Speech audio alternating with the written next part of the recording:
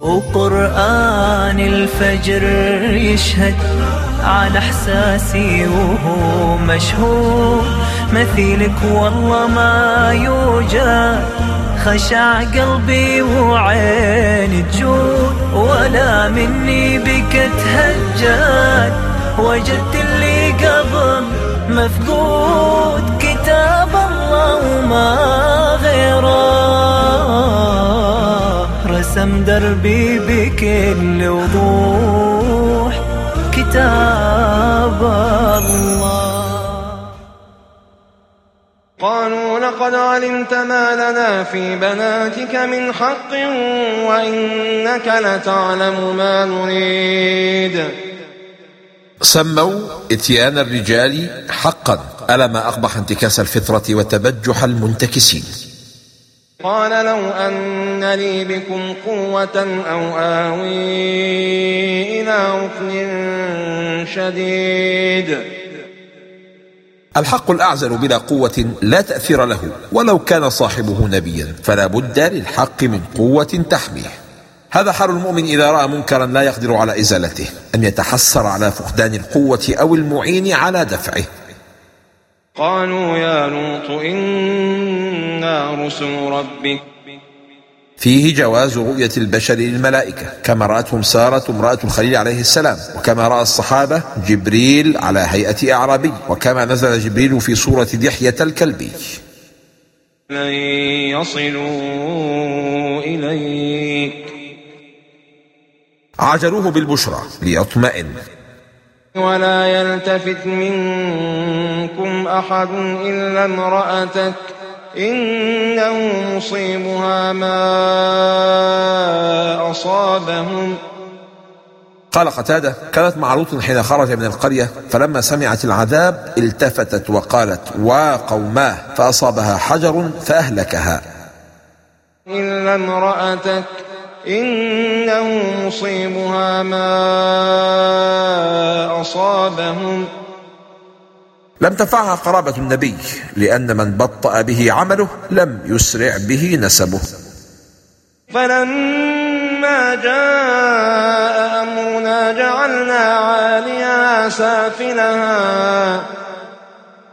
قلب قوم لوط الأوضاع بإتيان الذكور دون الإناث، فكان جزاؤهم من جنس عملهم، قلب الله عليهم قراهم. وأمطرنا عليها حجارة من سجيل منضود. رجموا رجم الزنا بسجيل منضود، أي متتابع في النزول ليس بينه فترة، بما يناسب جريمتهم. مسومة عند ربك. قال البقاعي: عبر بالرب إشارة إلى كثرة إحسانه إلى النبي صلى الله عليه وسلم، وأنه إنما أمره بالإنذار رحمة لأمته التي جعلها خير الأمم، وسيجعلها أكثر الأمم، ولا يهلكها كما أهلكهم. وما هي من الظالمين ببعيد. هذا هو قانون التماثل، وهو تهديد للظالمين الحاليين بأنهم ليسوا بعيدين عن عقوبة الظالمين السابقين لاشتراكهم في نفس الجريمة. إني أراكم بخير وإني أخاف عليكم عذاب يوم محيط. قالها شعيب لأمة وثنية، لكنه مع ذلك أقر برخائهم ورغد عيشهم، فالإنصاف من سمات المصلحين، وهم أبعد ما يكونون عن تشويه الحقائق أو الكذب لينصروا قضيتهم. ويا قوم أوفوا المكيال والميزان بالقسط ولا تبخسوا الناس أشياءهم ولا تعثوا في الأرض مفسدين. تحذير للمتلاعبين في الميزان. قال ابن عباس يوما لأصحاب الكيل والوزن: إنكم قد وليتم أمرا فيه هلكت الأمم السالفة قبلكم. بقية الله خير لكم. مال قليل مبارك خير من مال كثير غير مبارك. قال القرطبي: أي ما يبقيه الله لكم بعد إيفاء الحقوق بالقسط أكثر بركة وأحمد عاقبة مما تبقونه أنتم لأنفسكم من فضل التطفيف بالتجبر والظلم. قالوا يا شعيب أصلاتك تأمرك أن نترك ما يعبد آباؤنا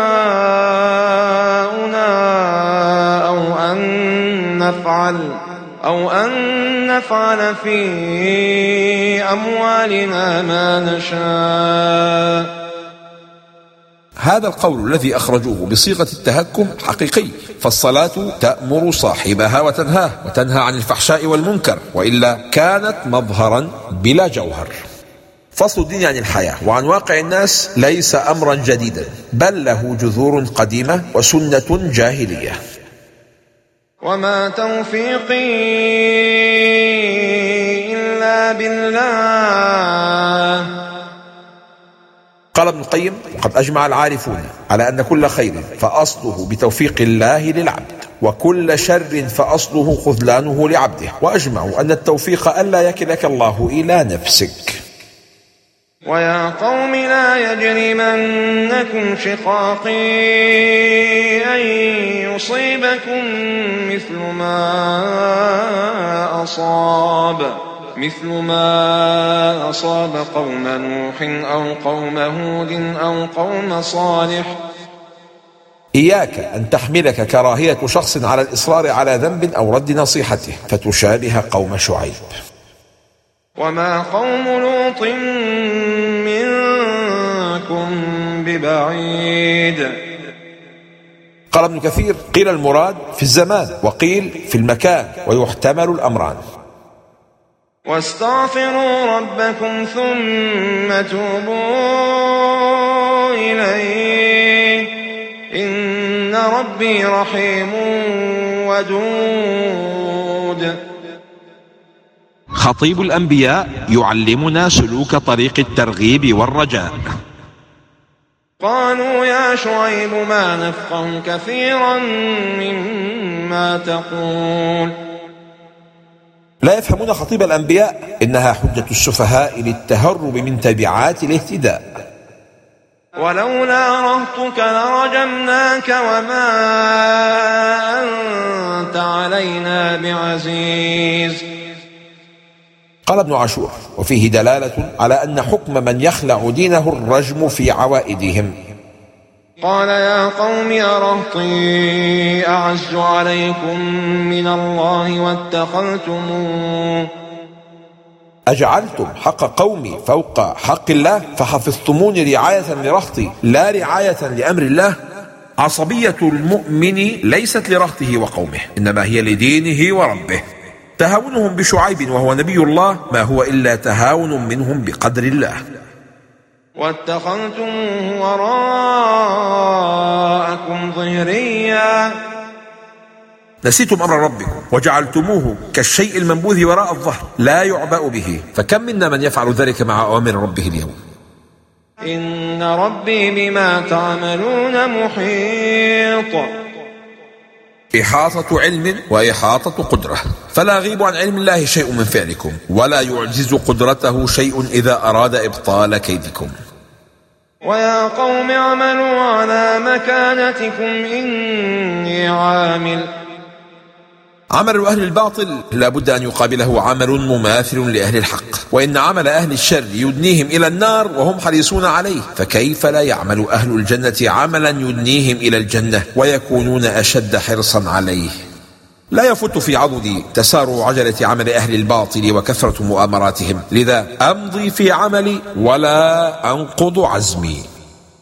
تضيق الدنيا بس تفرج إذا رتلت منك آيات، ولاقي بعدها مخرج سطورك بلسم الأوقات. شرب قلبي الندى ووراك بصدري نبضه اللي مات، كتاب الله وما غيره رسم دربي بكل وضوح. كتاب الله. فسوف تعلمون من يأتي عذاب يخزيه ومن هو كاذب. تعريض بكذبهم في ادعائهم القدرة على رجمه، وفي نسبته إلى الضعف والهوان، وأنهم لولا رهطه لرجموه. وارتقبوا إني معكم رقيب. هكذا يجب أن تكون ثقة كل مؤمن بوعد الله. ولما جاء أمرنا نجينا شعيبا والذين آمنوا معه برحمة منا. لا نجاة لأحد من العذاب ولو كان نبيا إلا برحمة الله.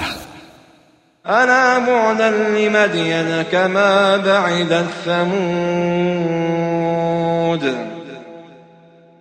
قال ابن عاشور: ووجه الشبه التماثل في سبب عقابهم بالاستئصال، وهو عذاب الصيحة. ولقد أرسلنا موسى بآياتنا وسلطان مبين. الآيات هي الآيات 9، والسلطان المبين أي الحجة البينة، وكل سلطان ذكر في القرآن هو بمعنى الحجة. وسلطان مبين. سلطان قوة يقهر قوة فرعون، وسلطان حجة يقنع القلوب فيشمل القوالب والقلوب، وهما علامة الكمال لكل داع إلى الخير. فاتبعوا أمر فرعون وما أمر فرعون برشيد. قال الزمخشري: هذا تجهيل لمتبعيه، حيث شايعوه على أمره، وهو ضلال مبين لا يخفى على من فيه أدنى مسكة من عقل، وذلك أنه ادعى الإلهية وهو بشر مثلهم، وجاهر بالعسف والظلم والشر الذي لا يأتي إلا من شيطان مارد، فاتبعوه وسلموا له دعواه وتتابعوا على طاعته. يقدم قومه يوم القيامة فأوردهم النار. كل قدوة سيتقدم من اقتدوا به يوم القيامة، فهو قائدهم إما إلى جنة أو إلى نار. وبئس الورد المورود. استهزاء بهم، فالورد هو نصيب الإنسان من الماء يشربه لتسكين عطشه وإرواء ظمئه، وهؤلاء يردون النار ليزدادوا عطشا وتنقطع أجوافهم ظمأ. وأتبعوا في هذه لعنة ويوم القيامة بئس الرفد المرفود.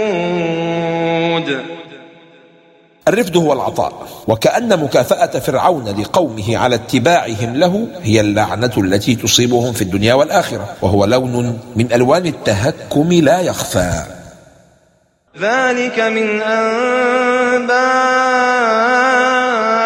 القرى نقصه عليك منها قائم وحصيد.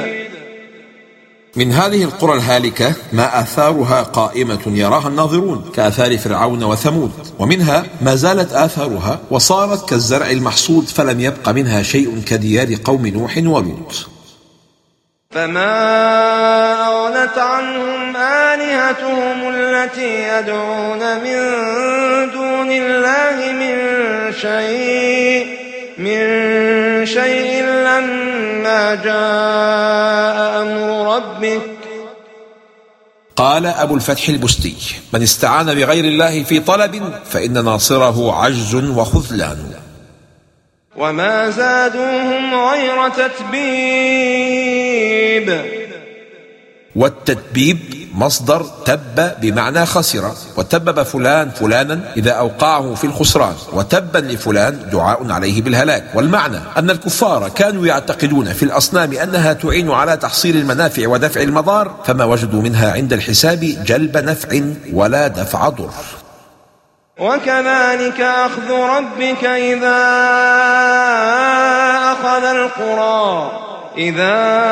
أخذ القرى وهي ظالمة. قانون التماثل مرة أخرى، فمن سلك نفس طريق الظالمين نال نفس عقوبتهم. وكذلك أخذ ربك إذا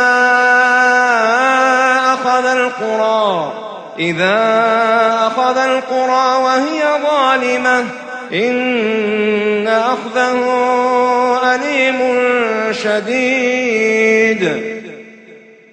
الظلم إعلان حرب مع الله، ولا بد أن ينتهي بانتقام الله.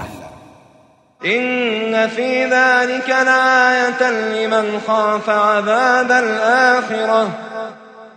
الخوف خير دواء يضمن الانتفاع بالآيات.